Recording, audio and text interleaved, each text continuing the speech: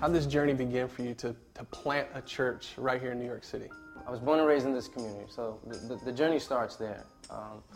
I love this neighborhood, and it was about when I was 15 that the Lord called me to himself. So he called me to a relationship with him. And so fast forward the story, it was when I was about 19 that I really felt called to being in leadership within the church. I didn't know what that all looked like. So I went away for college, playing sports, and came back with a real burden to want to be back home and find more practical, more significant ways to bring what I've had with God for so long to the corners, to the buildings, to the dudes I know on the court, to the dudes I know on the field. I wanted it to be more practical. I wanted it to be something that the guys could hold on to. About my second year of being married with my wife, that I felt God was kind of taking that vision of community center, community outreach thing, and really shape it into what came to be a church plant. We were living in New York, in Rochester, New York at the time, so we transitioned back to the city in early 2010 with the intentions to start the church plant, Christ Crucified Fellowship. And man, it was really difficult at first. It was a reality check because we started in our little 600 square foot apartment. We had about 15 to 20 people meeting in this small little living room. My wife was very patient, bless her soul. And I think for me, there was a season where we saw a lot of bumps along the way, but God helped me to endure. And then we just grew, man. We went from like 15 to 25, 25 to 30, to at one point 57 people in my living room. So Christ Crucified Fellowship starts in 600 square feet, packing in 57 people in this apartment where you live, you and your wife. What was the burden for you? I mean, it's a lot of people live in New York City. Not necessarily a lot of people are born here, live here their whole life, go away for college, and want to come back to plant a church. Yeah. I mean, it's a tough city to live in. I wanted to make accessible what I thought was inaccessible to the community, which was an honest and authentic perspective of Jesus and his church. What does that practically look like for you guys as a gathering, as a church, to go out, to live life on mission in this city, to show the goodness of God and the peace of God to such a diverse city? One way that I know it looks like is investment. I think we have to be a church community that doesn't only hold Bible studies, doesn't only hold community groups or small groups, or doesn't only hold things that are typically known as church events or programs. But we have to be a church that's invested in the community at large. So that means tutoring programs. That means being invested in the elderly demographic here in our community. It means showing that we actually care for being here, and not just for our own gain as a church, but for the benefit of the entire community at large. 1 Thessalonians 2:8 says, not only did we share with you the gospel, we shared our lives as well. Yeah. And that's what I'm hearing you say that the church is doing here in this community, in this city. What would you say to other leaders? I think the one thing that I've learned that I think could be helpful over these last 4 years, compassion and relationship precedes influence. I think the church wants to come into any given place and they want to immediately influence, and they want to immediately bring change. And it's interesting, the times that I've focused on changing or influencing, I've done quite the opposite. I've not changed anything, and I've not influenced anything. Because in places, particularly like New York, people don't want to feel like projects. They want to feel like they're friends. They want to be invested in. And I think when I think about what I've learned that I'd love to share with other guys is, man, learn somebody. Spend time with them. Show them that the gospel of Jesus actually produces interest in what benefits them. Show them that the gospel actually produces compassion for when they're struggling, when they go through loss or suffering. Show them that the gospel actually works. Show them that the gospel actually does something to a person's life before you try to influence anyone.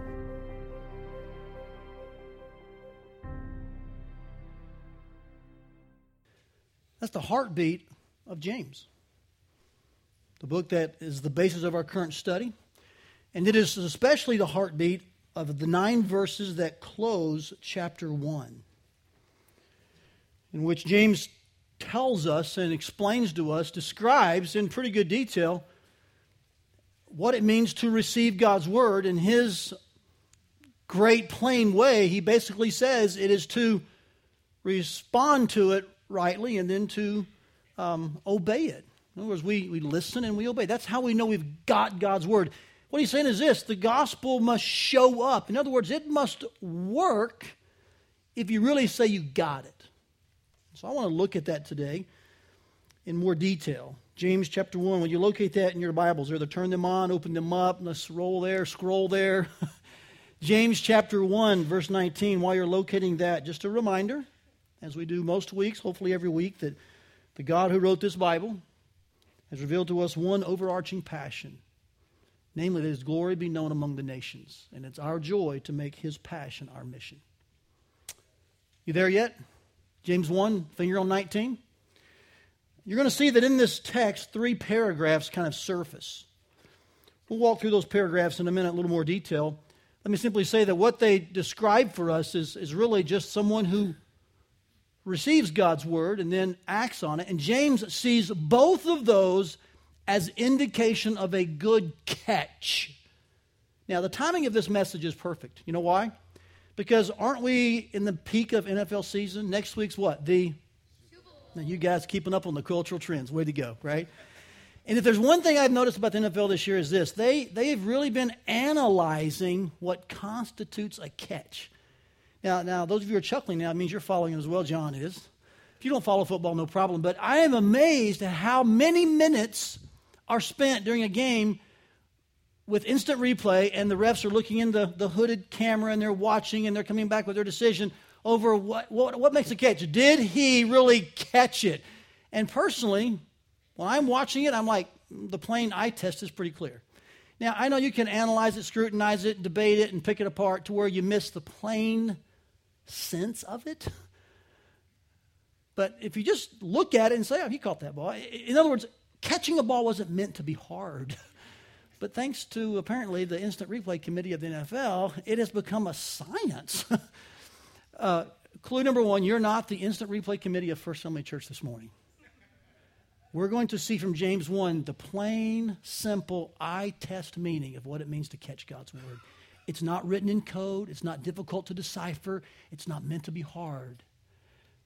My goal this morning is we'll see plainly what catching God's word means. And my goal is that we'll spend some time at the end here actually asking ourselves, reflecting, pondering what our next step is in light of that. So James chapter 1, verse 19, let's read. Here's the 3 paragraphs. We'll read them all in a row. Verse 19, know this, my beloved brothers, let every person be quick to hear, slow to speak, and slow to anger. For the anger of man does not produce the righteousness of God. Therefore, put away all filthiness and rampant wickedness, and receive with meekness the implanted word, which is able to save your souls.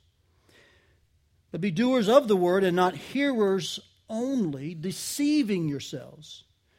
For if anyone is a hearer of the word and not a doer, he is like a man who looks intently at his natural face in a mirror. For he looks at himself and goes away and at once forgets what he was like. But the one who looks into the perfect law, the law of liberty, and perseveres, being no hearer who forgets, but a doer who acts, he will be blessed in his doing. If anyone thinks he is religious and does not bridle his tongue, but deceives his heart, this person's religion is worthless. Religion that is pure and undefiled before God the Father is this: to visit orphans and widows in their affliction, and to keep oneself unstained from the world. 3 paragraphs that I think show us 3 things about a reception. First of all, the content of the reception, 19 through 21. The intent of the reception, 22 through 25. And then the extent of that reception, 26 and 27. Just make a note of that on your study guide, so in your worship folder. Let's talk about those three paragraphs and those three kind of aspects of a reception. First of all, what is the content of a good reception? In plain language, it's God's word, not your wrong response. Notice the text, would you? Let's look at it a little more closely. He says that we know this. This refers, I believe, to the work that the word does in our life. Do you see that in verse 19? He says, know this, or knowing this. What are we to know? That God's word is what comes inside of us, and by God's will brings us to life. It also refers to in verse 21 where it says that the word saves our souls. And so when he says knowing this, what he's saying is it is God's word that does the work. So knowing this, what should we do? We should be quick to hear what? God's word. Now what's the next two phrases? And slow to speak and slow to be angry. And you may say, well, Todd, should we be slow to speak God's word? That's not what he's trying to say. He's saying be slow to speak against God's word. Be slow to get angry about God's word. Like, why do you say that, Todd? Because that's really the gist of verses 1 through 18, remember? When we're in trials, we should not say, God did this to tempt me. We shouldn't speak against God, be angry about God. That's not the point. So he's saying here, when God is at work in your life and his word is landing in your life, be quick to hear that, because that it does its work, which according to James 1 through 18 is maturity, refinement, those trials in which God is working and by his word showing us what we need, they're actually a gift. So don't become angry about that. Don't speak against that. Instead, be quick to hear that. That makes sense? Not real hard to understand. James says, because this is how God works, through his word in our lives, it brings us to life, it matures us in our life. Let's be quick to hear it, slow to speak against it, and slow to be angry about it. Here's why, verse 20. For the anger of man does not produce the righteousness of God. So if you let your anger, if you let your response, your selfish reactions settle in instead of God's word, you will not end up in a place where your life is exhibiting God's righteousness. You won't find yourself, as verse 18 says, as a first fruits of his creatures, modeling his character. Instead, you'll be one of those kind modeling everything but God's character. So we don't want to let our wrong response, our reactions settle in, which is why he says in verse 21, notice just a logical flow of thought here. So put away filthiness and rampant wickedness. What I think here is synonyms, or just kind of allusion again to receiving the word wrongly with anger, speaking against it. He says, put those things away and instead receive with meekness the implanted word. So again, what is the content of our reception? God's righteous word. All right? It's able to save our souls. And the word meekness there is a very intriguing word. It simply means to have the kind of disposition that's gentle. So here's how I like to say it like this. Have the kind of life, have the kind of responsiveness where when God's word's about to land, it can land easily. You know, you don't want a plane wreck on the runway of your life when God's word is trying to land. Are you with me? But man, have a meekness about yourself that even in difficult times, when you're kind of under a testing, and God's word comes to speak into that about why. You've asked God in faith what's going on. You're trusting him in it. So as he reveals that through his word, when the word comes in, have the kind of disposition where it can land easily. Not the kind that says, I don't like that, I'll speak against it, and I'm mad at you, God. Right? Very simple understanding of these verses. This is exactly what Paul echoed in his letter to the Thessalonians. Look at this verse with me. 1 Thessalonians 2:13. What I would say is my favorite verse in the Bible. Most of you probably know that. I love this verse because it so clearly describes the work of pastors and churches. Look what he says here. He thanks the Thessalonian believers for receiving the word of God, not as the word of men, but as it really is. Say it with me, the word of God, which is at work or effectively works in believers. Now, when you read that and you hear me talking about the content of a catch is God's word, and I exhort you to get all the content in you can. That's a good thing. Listen to sermons, attend church faithfully, read your Bible regularly. I mean, talk about it in your smart. That's a good. Get all the content in you can. When we're doing that, listen very carefully. the question is, well, why does God's word work that way? Listen very carefully. It's because it is precisely God's word. And the word of God is everything that God is. So when you need power, God's word is powerful. When you need encouragement, God's word is encouraging. When you need a consistent understanding, when you need enlightenment, when you need strength, God's word is everything God is. It's unchangeable. In fact, here's what David said about God's word. Listen very carefully. Speaking of the law, but encompassing God's inspired revelation, he said, "Forever, O Lord, your word is settled in heaven." You should not underestimate God's word. You should treasure it and prize it and get all the content in you can and get all of the bad reaction, wrong responses out. This is the content of a good reception, God's word. Now, I want to hasten on because there's some things I want to cover later that I think will help enlighten this. But just understand, first of all, it's God's word. It's the word of truth. It's the one that implanted in our souls is able to save us. That's the word we're to get in. So get all the content in you can. But there is an intent to God's content, right? He describes that next. Verse 22. Look what he says. "But be doers of the word and not hearers only, deceiving yourselves." The word "but" there in verse 22, for those who like the original languages and maybe some language studiers here, it's kind of a soft transition word. It's not the hard transition "but" that we get in the language sometimes. It's more of that soft version. Sometimes it could even be translated "and." It's a good translation here, meaning that there's something else going on than just hearing, though. And so James says, "But be doers of the word." He's not minimizing hearing, right? But he's maximizing what hearing actually means. And James says that hearing means doing. Otherwise, we are deceived. And see, that escalates things, doesn't it? That elevates the issue. He's asking here for us to be doers, not just hearers. If we only hear, we deceive ourselves. Quite frankly, most of the American church seems deceived to me. We come in on Sunday mornings or a Saturday evening or our weekly gathering. We hear the message. We hear the content. We hear the word, and yet for 6 days approximately, we do little with it. Now, maybe that's not your experience or your case. Thank God for that. But the amount of obedience that I just observe in an average community to God's basic commands leaves me with little other type of understanding than this. We do a lot of hearing and very little obeying. So I would say that for the most part, and I hope you hear this well, I think the American church is for the most part deceived to a large degree. We think that the value is only in hearing. And James is saying the value, the intent of the content is that you actually do what you read, what you hear.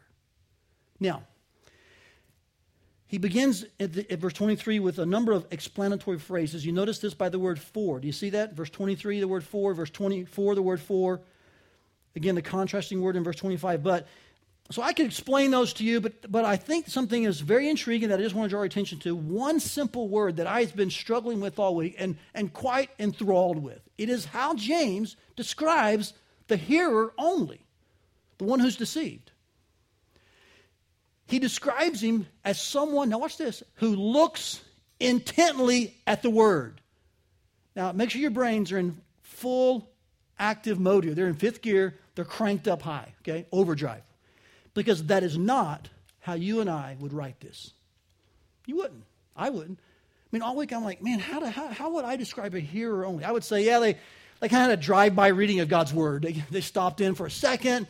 They took a quick glance at it. In other words, I wouldn't give a whole lot of kudos to the hearer only. I would say, man, he doesn't even know God's word. He's just glancing at it. But that's not what James says. James actually says the opposite. The word "hear" intently. It's the same word used by Jesus when he said that we're to consider the lilies of the field, how God takes care of them. In other words, we're to think, process this. Same word used when he said we're to consider each other, to provoke to love and good works. So there's no way around this. James is saying that a hearer only is someone who actually spends a good bit of time in the Word. That's strikingly counterintuitive, isn't it? Like that's not what I would say to you. I wouldn't do that. So what's the point then? And I always man, what's the point of this? Because I would say that's a good thing. James' point is not to say that it is more. Let me see if I get this. Make sure I say this well. It is not more time in the Word that actually makes you grow, produces the character, produces the result. It's actually doing what you know that causes you to spiritually grow and increase.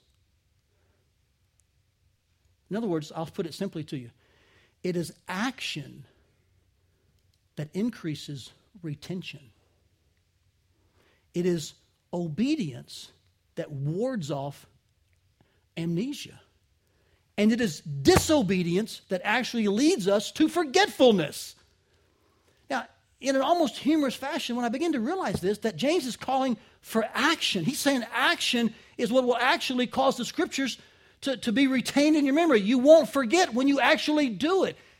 What almost humorously came to mind was the people, and I just need to kind of get this out there maybe for you, who consistently, and this is across our country, this is Christendom in general, they seem to endlessly sign up for Bible studies. You look at their Bible, it's like a coloring book. They've got the inductive, deductive, they've got every single marker. They know every single item. They are incredibly smart, but they keep signing up for more and more Bible studies. It's like they keep forgetting what they've learned. Now, I'm not against Bible study. I hope you're kind of getting tense here. If you know me at all, if you've been here more than a month, you'll know I am completely in favor of deep theology. I'm an avid student. I want you to be. We want to teach cover to cover. I want you to learn languages. There's not a bone in my body that would lean to weak scholarship at all. I think you know that about me. But every one of those bones also says this. When you only learn, when you sit your rear end in the seat and all you do is gather facts, you get spiritually fat. And the problem with your spiritual life isn't that you don't know enough, it's that you don't do enough. Is this why these people keep signing up for the same Bible study? Because they are forgetting what they learned? Well, how could that be, Todd? They keep going to class. It's not because they keep going to class. It's because they don't do anything. This is the point James is making. It's action that increases retention. And if you're struggling to retain, to grow, to mature, to move deeper in your spiritual walk, it might not be another Bible study you need. I can't believe I said that. It actually might be just 1 ounce of obedience to what you already know. And you might find that suddenly, wow, I'm growing. Guys, what James says here is striking. We wouldn't write it this way, but the problem is we read it the way we think we would write it. James does not say hearers are glancers. He says hearers are intent lookers. But they lack obedience. They lack action. So they just keep forgetting and keep forgetting. So I guess they just keep signing up to learn more, and then they keep forgetting.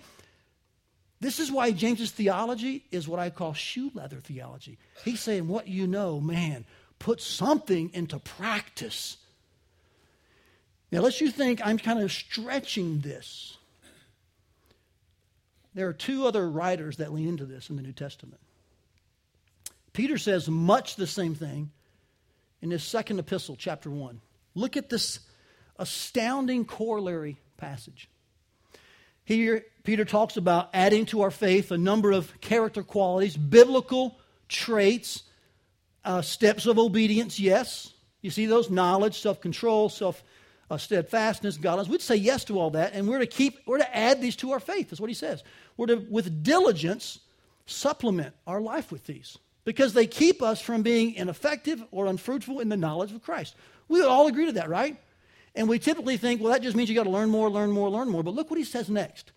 If you lack these qualities and you're nearsighted, in other words, if these qualities aren't showing up in your life, quality there speaks of something you see, like it's visible. It's the gospel working. If they're not showing up, if it's just a head thing, watch this.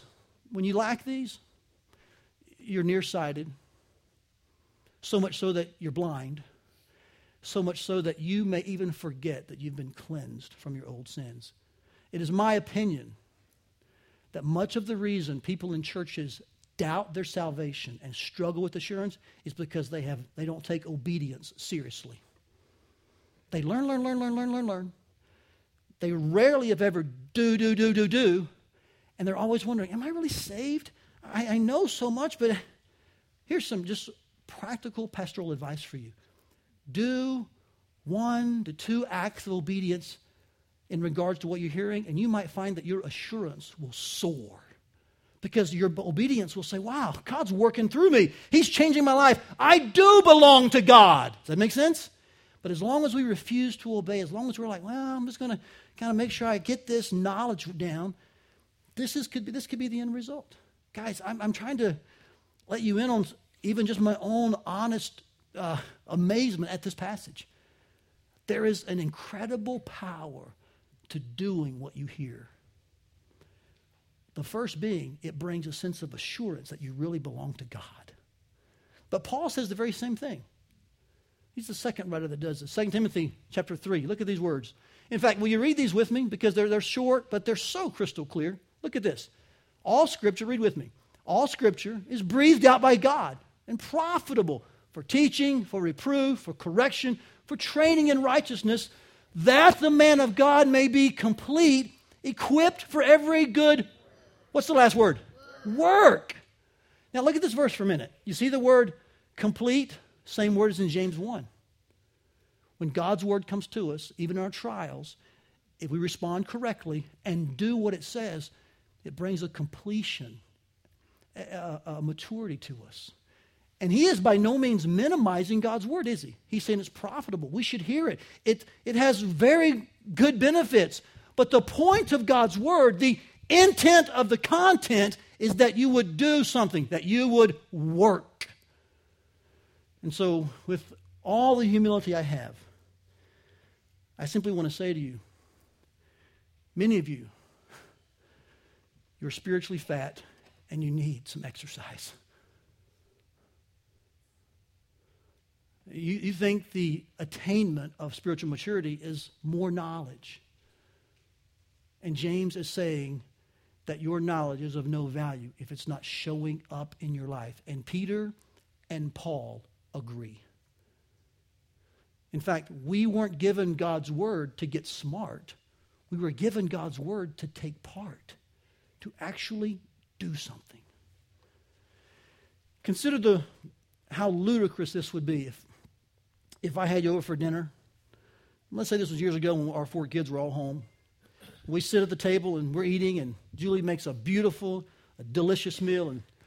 And so we finish the meal. The dishes are all cleaned. I mean, they're scraped with your fork. The serving ones are almost empty. And so we lean back, the guys, we rub our stomachs. 1 or 2 let out a big burp. I mean, we're like, man, honey, thank you so much. You're a guest. You're like, hey, Miss Stiles, Julie, whatever. That was great. And we just like, man, what a great meal. And then you kind of begin to get uneasy. You're like, well, what are we doing now? And the kids just sitting there smiling, like, man, that was a great meal. And we just kind of stare at each other. So you say, well, what's next? What are we going to do? I was like, oh, we don't do anything. We just wait for the next meal. I mean, wasn't that a great meal? Honey, thank you. That was just delicious. I mean, and I burp again. Like, oh, it's a great meal. Can't you tell? And, I mean, it's kudos galore, compliments like crazy. And we check our watches like, yeah, just a few more hours. We'll eat again. We're so excited. And so you're getting even more antsy. And you're shuffling in your seat. And like, hey, just relax. We're here to eat. Just relax, man. I mean, you can't go without eating. Come on, man, grow up. Food matters. You would eventually say, Todd, this is ludicrous. This is crazy. You're right. Because we eat food in order to have energy and nutrition to work, to live. What's the plainness of this? We actually eat meals so that we can live life. The point isn't the meal per se, right? It's to live life. It's to engage and be healthy and be in community and to raise our kids and to, it's just all of that. Like, oh man, I'm hungry. I need more energy for life. Let's go eat. Great. But we don't sit there and wait for the next meal. We go live. If that makes you laugh, the spiritual version of that should make you cry. That we sit at the spiritual table and say, man, that was a great meal, Todd. Way to cook it up, baby. And hey, I'll wait till next week. And we just wait, and we wait, and we wait for the chefs in our church, Lighthouse leaders, to serve another meal. We rub our stomachs and give a loud burp, but we never actually live life with the energy, with the nutrition that the food gave us. Something is wrong with that picture. The intent of the content is for you to act on it, not sit on it. Now, the natural question would be this. If a good catch means that I hear it and do it, if the word of truth being put into practice is actually just the simplest way to understand, yeah, you call it God's word, good catch. What's the extent of that catch? How deeply should that affect me? To what degree should that affect my life? And I think that's what he does in these last two verses. He gives us an even deeper understanding of the degree or the effect or the extent of God's word in our life. Look at these verses, would you? And notice the connections back to previous verses. I'll walk you through it. If anyone thinks he is religious, let me pause there and say this. That's not a bad word, at least in this case with James. James, who was a very devout Jew, one of the last of the family of Jesus to come to faith, he saw this and their worship in the synagogue, their devotion to Jesus in the temple worship. He didn't see that as a bad thing necessarily. He saw that kind of devotion. They had 7 receptacles. They would give of their offerings. They'd give of their resources. There was a certain liturgy about it. That wasn't a bad thing inherently. Could it be used badly? Yes. But James is saying that there's nothing wrong with that at least in some ways. He's not speaking here negatively of the Judaistic style of worship that they had known. Okay, so up to this point, the temple's not destroyed. Christ has died. He is the meaning and fulfillment of all the law. Yes, but James is saying here that, in our religious activities, in our type of worship that does have some ritual aspects to it, he said, that in itself is not wrong. He said, but however, if you think you're religious, a worshiping person, if the way you go about worshiping God does not cause you to bridle your tongue, which, by the way, would be referencing back to the idea of being quick to speak. Remember that? If when God's word lands, if you can't tame your tongue and respond rightly, then you have a worthless religion. I think there's a connection there. And when God's word comes in, but you don't do it, then you deceive your heart. See the next phrase? I think the first phrase refers to the first paragraph, the second phrase to the second paragraph. Bridling your tongue, deceiving your heart. If these two things aren't happening, then no matter how religious, no matter how ritualistic, no matter how you go about your worship, it is worthless worship, worthless religion. The word, therefore, worthless is the word that means void of force. It has no impact. You go through the motions and it never changes anything. There's no power to it. He says, however, here's powerful worship. Here's forceful religion, the kind that really changes your life. Here's hearing and doing. Watch this. Here's the extent of a good catch. Pure and undefiled religion before God is this, that you will visit orphans and widows in their affliction, and you'll keep yourself unstained from the world. If the content of a good reception is God's word, not our wrong response, and if the intent of a good reception is to act on it, not sit on it, then the extent of a good reception is that we will show up for the most vulnerable in our society and stand up against the most vile. That's the clear understanding, the plain meaning of this text. Now, does he mean strictly orphans and widows? Or is this a representative text saying the vulnerable folks in your society, you should care for them? I believe it's both of those. I think it is at least and specifically orphans and widows. But it's not only orphans and widows. Does that make sense? So we can't, do the NFL Instant Replay Committee here and kind of weasel our way out of this text, this verse, these words. Hearing and obeying God's word should have such an effect on your life that it reaches down to people who have no way to help themselves in this culture and in ours as well. Widows and orphans are like that. Are there others? Yes, but it at least includes those two. But then he says it also stands up against the stain of the world. And so you find yourself separating. You find yourself standing against the impurity of the world, the vileness of our world system and its culture. So how does the gospel work? Listen very carefully, church. It should change you. It should show up to the degree that the least in our society know you follow Jesus. And the worst in our society, the evil ones, know you follow Jesus. This has been very convicting for me and Julie over the last several months. As you know, we plan well ahead in our services and messages.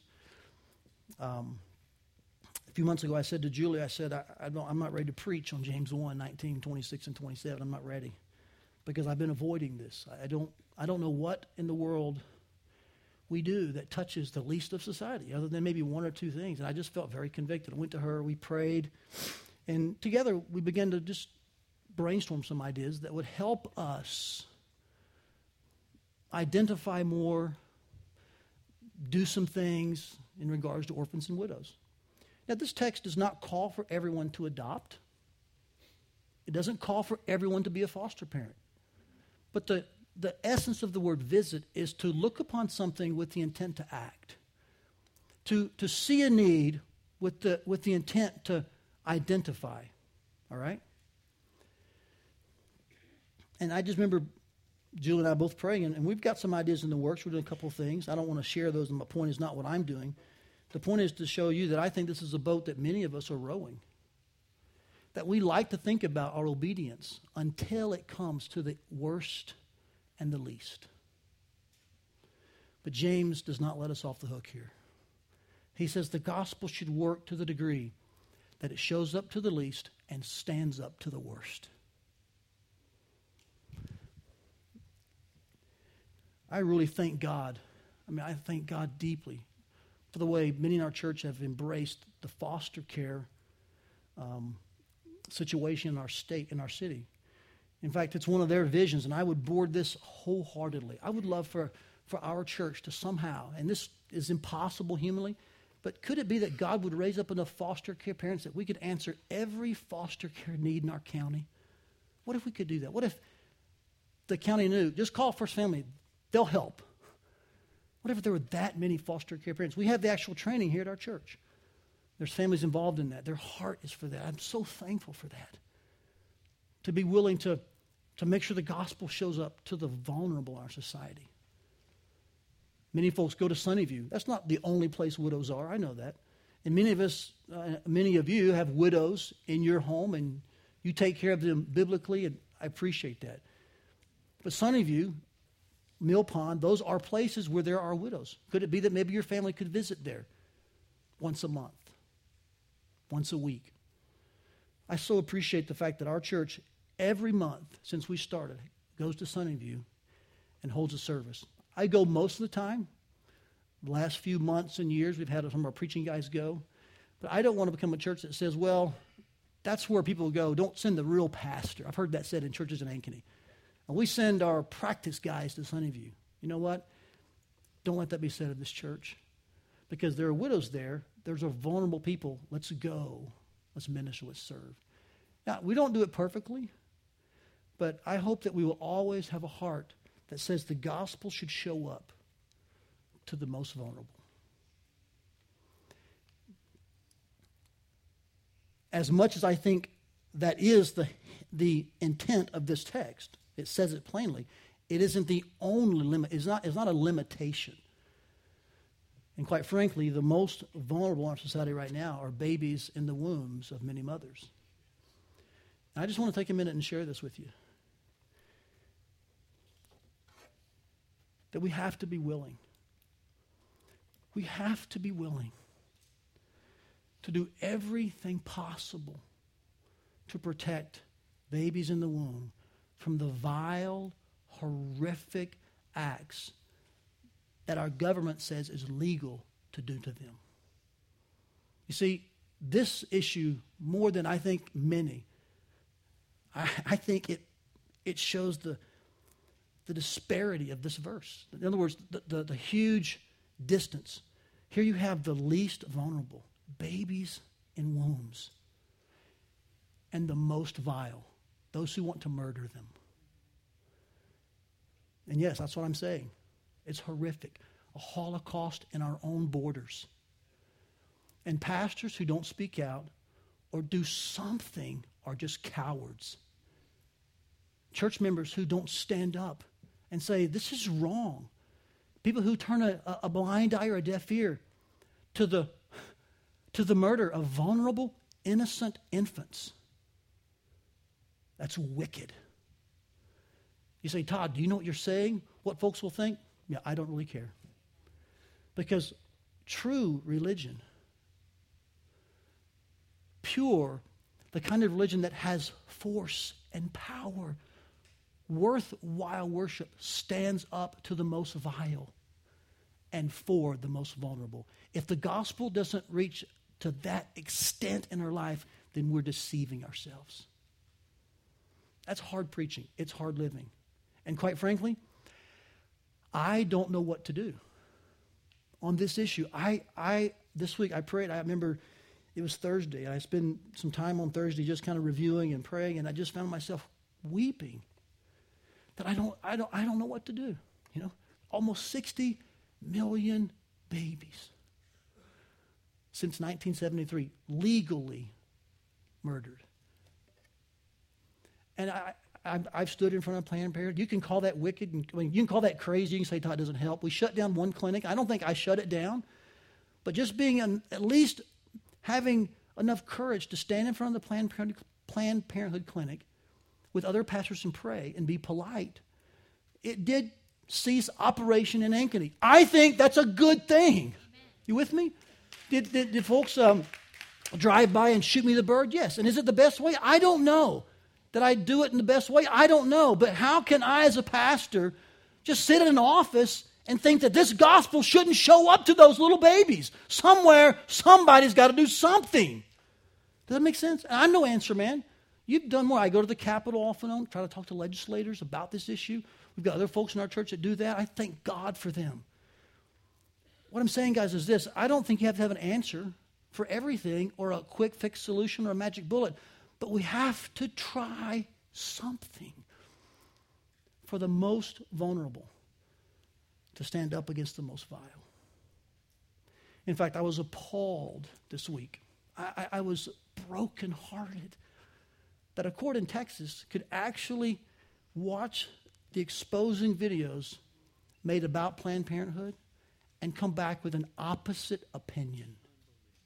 Now, I want to shock you here. If you haven't read Joe Carter's factual explanation of this, you need to. Joe Carter's a writer for Gospel Coalition, trusted theologian, conservative scholar, and very wise. And Joe Carter says that legally they broke the law. I'm aware of that. I've done a good bit of reading on this, so I'm not speaking to you out of a vacuum. I'm aware that when they posed in a sting operation to want to purchase fetal parts or even to imply that, that is against the law. I understand that. So I'm not here to say that there isn't risk in standing up against the most vile. But here's what I think is so odd. It's like they became the instant replay committee. They analyzed those tapes so much that they missed the plain sense there are people willing to murder a baby to give them the parts.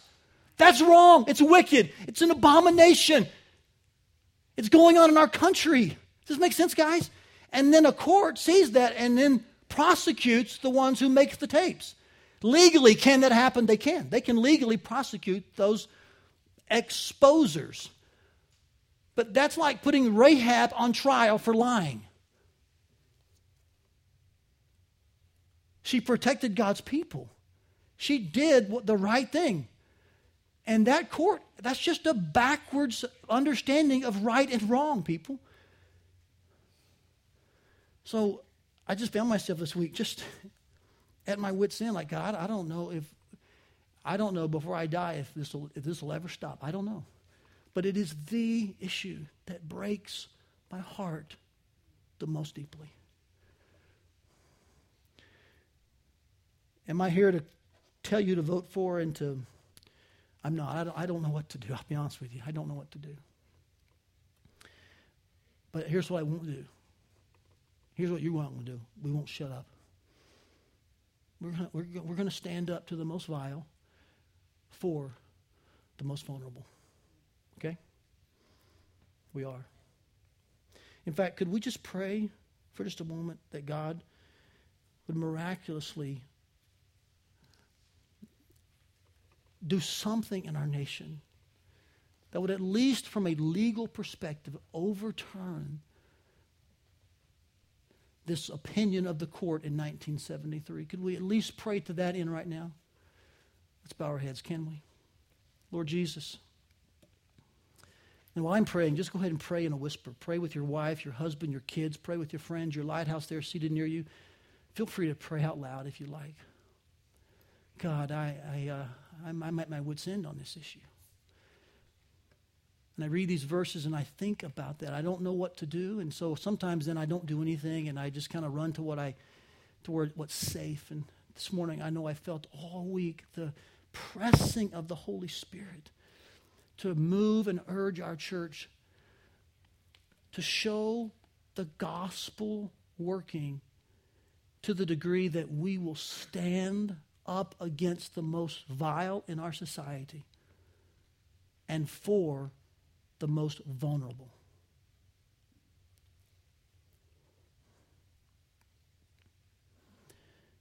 God, in the middle of our ignorance, please see our deep commitment.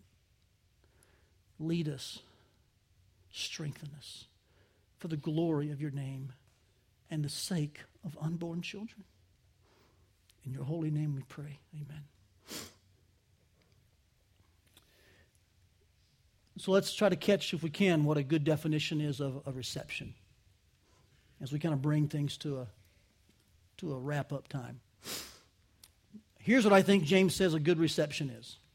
Here's the content, intent, and extent kind of all tied together. Will you read this with me? Not the parts in parentheses, just the actual words that are not in parentheses. Here we go. Ready? Receiving God's word means I will respond to it calmly and humbly, taking action to obey it tangibly and purely. Notice all the different senses that are involved in a good reception. Your ears, your mouth, your hands, your heart.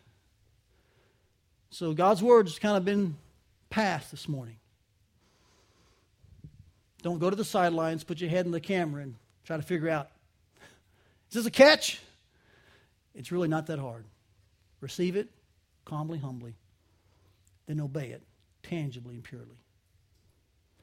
When we do that, that's receiving God's word, and that's how we know we've caught it. Now, at this point, normally, I take questions from you, but not today. Today, I have some questions for you. Questions that will help you process how you're doing in obedience. Oh, you're getting nervous. I love that feel and look I get from you guys when we do this. This is awesome. I'm going to just kind of run through a few items that are clearly God's word to us, okay? They're not preferences of the elders. They're not opinions of the deacons. It's not the staff's choices. These are things that God lays out in his word pretty clearly. We're going to talk about them. I want you to think, as we go through these, don't think about me like picking at you. Don't think that I'm trying to corner you. Just think, okay, here's God's word. Am I going to have the kind of disposition where God's word lands well? Am I going to receive this with meekness? That's all I'm asking you to do. Okay? First of all, I just want to ask you this. Have you believed in the gospel? Have you trusted Christ as your Savior? Did you know it's a command for all men to repent? It is a command, John says, to believe in the name of the Lord Jesus Christ. So let me ask you. I don't know everyone here. I don't know how long you've been coming. But have you trusted Jesus as the only way to be made right with God? Or are you still leaning on your own works, maybe your goodness, which is really badness? You see, the Bible says that there is only one way to be right with God. It's through Jesus Christ. And his death on the cross, burial, and resurrection are proof positive that God has accepted the payment of Christ's death and the shedding of his blood as the full measure of satisfaction. Jesus Christ took your place. And God said, that's enough.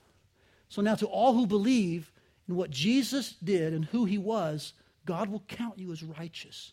That's why Paul could so simply say to the man who said, what can I do to be saved? Paul, who wrote in Romans, a 16-chapter treatise on the gospel, said in one sentence, believe on the Lord Jesus Christ and you will be saved. That's all. And if you've never obeyed that command to believe, would you right now say, wow, if I'm separated from God by my sin, and repentance from that sin and belief in God is what God is asking me to do, I will believe this morning and trust Jesus for salvation. Just right now, right where you're seated, just say, God, will you through Jesus save my sinful soul? I turn from sin. I turn to Christ. I believe who he is and what he did. Save me through Jesus. You know what? God is faithful and he will do exactly that and save you. That's one act of obedience, to repent and believe. Here's some more. Baptism. Now you're really getting nervous, aren't you? But it's amazing to me how the New Testament pattern is so strikingly clear that when folks got saved, when they trusted, when they repented and believed, the pattern is like, yeah, we'll get baptized pretty quickly. Now, I've been preaching this for a number of years, and most Americans hear, oh, Todd, I can't believe you're calling folks to get baptized quickly. Oh, that's exactly what I'm calling for, without shame or apology. You know, in the New Testament, was there a sense that they knew what they were doing? Yes. But I don't find this overabundance of making sure that all your family's good with it, that you got the 3 weeks of classes about it, and that the water's really good and warm, and that it's convenient for your schedule. I don't find that at all. What I find is a guy in Acts 8 who got saved, and he said, hey, there's some water. Can I get baptized? And Philip said, yeah, let's do it. They got out of the chariot, got baptized. That's the pattern of obedience that should characterize believers. Not, you know, Todd, I've been saved for 10 years. I think I'm about ready to get baptized. That's ludicrous, people. I'm not picking at you. I'm not upset at you. But as a courageous pastor, I want to lead you to obedience. Otherwise, we just flounder in amnesia. We keep trying to analyze, scrutinize, learn. And God's saying, it's pretty clear. Take the next step. If you've yet to be baptized, there's water here. I don't think it's warm today, but you'll get over it. Come, let's get baptized today. Seriously. Why wait? Here's water. I'll get baptized, sure. We'll give you some towels, extra towels. You can go home. You can change there. I talked to a couple at first service who's in this quandary. It's not meant to be hard, people. Be baptized. Amen? It's a step of obedience. It's a command of God. In fact, I would say that it's the very first step after salvation, which if we don't take that, would it be logical to say that all the other steps might be difficult as well? Sure. If we're avoiding the first one, the one that publicly says, I follow Jesus, why would we think that the rest of the steps would ever make sense? I would say that we're just floundering in amnesia. I just want to say to you kindly, humbly, but I want to be so clear. If you've not been baptized, man, let's talk and let's get you baptized. How about things like prayer and reading the Bible? I mean, actually praying for something other than your food, which I don't know why we pray for food anyway. The Bible never calls you to pray for food. Do you know that? The Bible calls us to bless food with gratefulness. But beyond that, sometimes we don't even pray. We've never taken a kneeling posture in a quiet place and poured our hearts before the Lord. We wonder why we're floundering, why we're weak. The Bible's a book that, whether it's digital or hard copy, we make sure we have it Sunday, and if we can find the hard copy. But are you getting all the content you can, and are you talking to God about it? David said this, describing his own experience. This is very convicting. He said, morning, noon, and night. Speaking of his meditation upon the law, speaking of his talking to God in prayer. Now, is that a prescriptive plan for us? I don't think so. But does it describe a heart that values and treasures Christ? Yes. And if you go weeks without checking into God's Word, without seeing what God would say to us, without hearing, I just want to be very plain with you. That's a problem. Something's wrong there, church. Something's wrong when the Bible's never opened and we're never communing with God. And just call it what it is and repent and say, God, I want to obey. Things like forgiveness. We hold grudges. When Jesus said, forgive those, be kind, just as you've been forgiven by God in Christ. But a church's sense of power may very well be connected to the fact that often there's just unforgiving spirits. There's unforgiving actions among its members. Things like teaching and disciplining your children. And owning that responsibility, not pushing it off on someone else, in-laws, outlaws, church laws, but saying, you know what, these are gifts from God. And if I'm going to make disciples, I'm going to start with the ones under my roof first. And I'm going to pray and work earnestly to disciple my children in love and tenderness and discipline. How about worship and praising God? Yes, it's a lifestyle. It's everything we are in response to everything God is. I agree with that. But there is a corporate element to worship that's talked about in the New Testament, where we sing to ourselves. Those are plural pronouns. We sing to ourselves in psalms, hymns, and spiritual songs. And some guys say this. I've heard this. I just come for the preaching, as if that's some mark of like spiritual manliness. It's a mark of spiritual immaturity.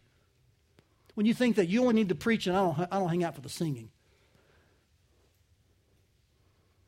God has ordained the church to gather, teach the word, and worship in music. He has. How you doing with that? How's your heart? How's the expression of that? You know, you don't need to sing well. Trust me. I sat by Timur yesterday at the conference. Timur is a great rapper. He's not a very good singer. So it made me sing kind of awful. So we're just bellowing out songs to God's character and His conduct and His work in our life. I'm like trying to sing like this, but it was beautiful because his heart was to worship. And it didn't matter who heard us. God was listening. Worship comes from the heart, out from the lungs and through the mouth, okay? Things like generosity and giving. Things like using your words and not gossiping, but edifying others. Living in community in your small group and your large group. You see here, I can't take you to a verse and says, oh, you have to go to a small group. I don't have a verse that explicitly says that. I don't. But here's what I think is odd. Is if your posture towards God's body is such that I'll do everything I can to avoid it. It's not a checklist problem. It's not a matter that you're not in a small group. The problem is you have some issue with Christ's body of which He's the head.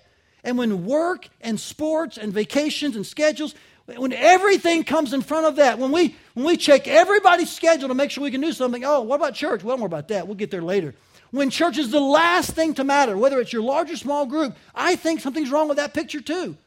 The body of Christ should prioritize its gathering, its commitment, its accountability.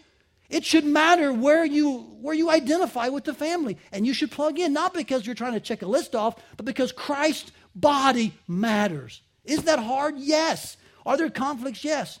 But don't make church the last thing you check. Make it one of the first. Because His body matters. How's your obedience in that area? Honesty and communication. Are you telling the truth at every turn? Is your first response the truthful one? Are you looking for ways to kind of get around the corners? Kindness, showing compassion, purity. You see, everything I mentioned here, and I'm done with the list, everything I've mentioned, clearly God's word to us that we've heard, clearly. I don't have opinions that I'm giving you on those. It's just God's word. How have you received that? Now watch. Don't answer because you heard it. Answer if you've done it. And if when I went through those commands, those things that God has given to us, if you said, yeah, I heard that, but you haven't done anything about it, I would say to you, you have yet to receive it. Because a good reception is hearing and doing. To help you with that, I want to ask our prayer team, elders, deacons, staff, just if you're in the building and you're our leadership, take your way to the front row, would you? And I'm going to give you some time just to kind of pray and reflect about this. To think through, what is your next step of obedience? That's all I'm going to ask you to think about. I may not have covered it in this list. Maybe we did. God's Holy Spirit will probably press on you in a good way. But I just want to give you a chance to maybe come and pray with some people about that.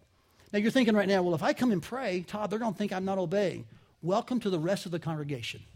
You know, I struggle in this. I struggle with 26 and 27 this week. Last several months, me and Julie have been kind of, how can we make this real in our life? So you're not alone. I rowed the boat with you. The person on the row with you, they rowed that boat.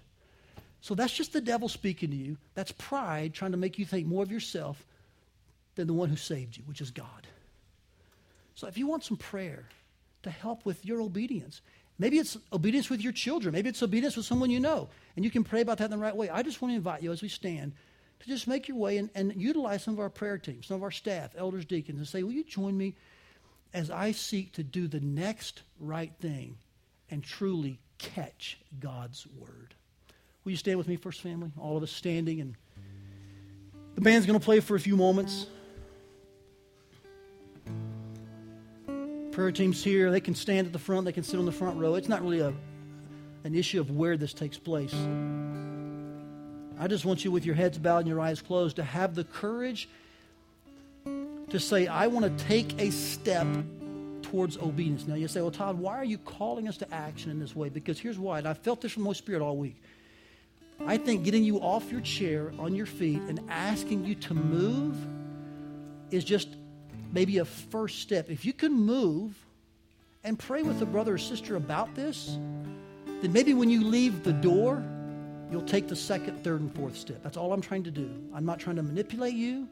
I'm not trying to leverage you, but I want to be the kind of pastor who nudges you towards obedience.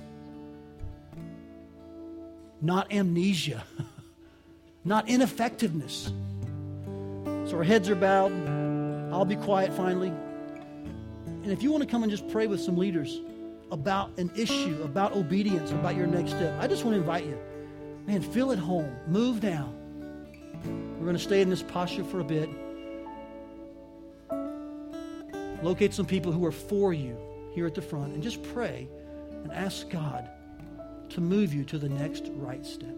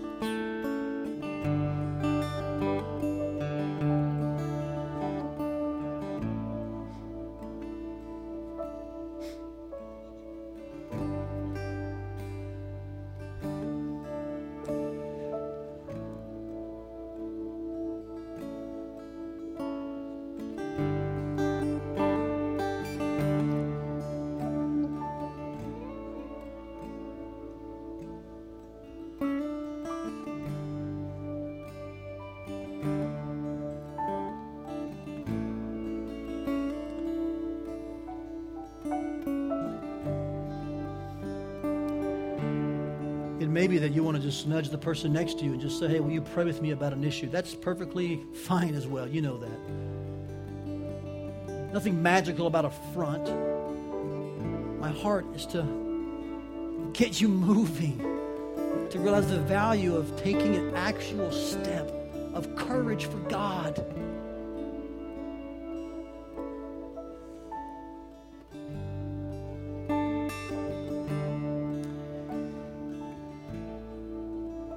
As the leaders here at the front are praying with some people and some are simply waiting as well, I'm going to ask that they disperse to the communion tables.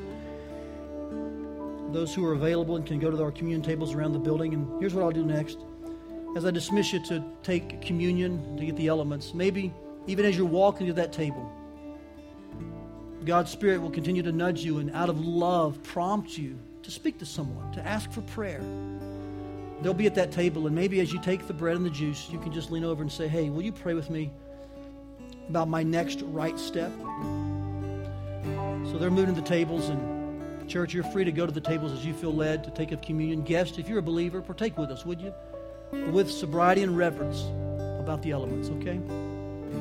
So go as you are led, and they'll be there to talk and help you as well. In a moment, Tim will come and lead us through the elements together.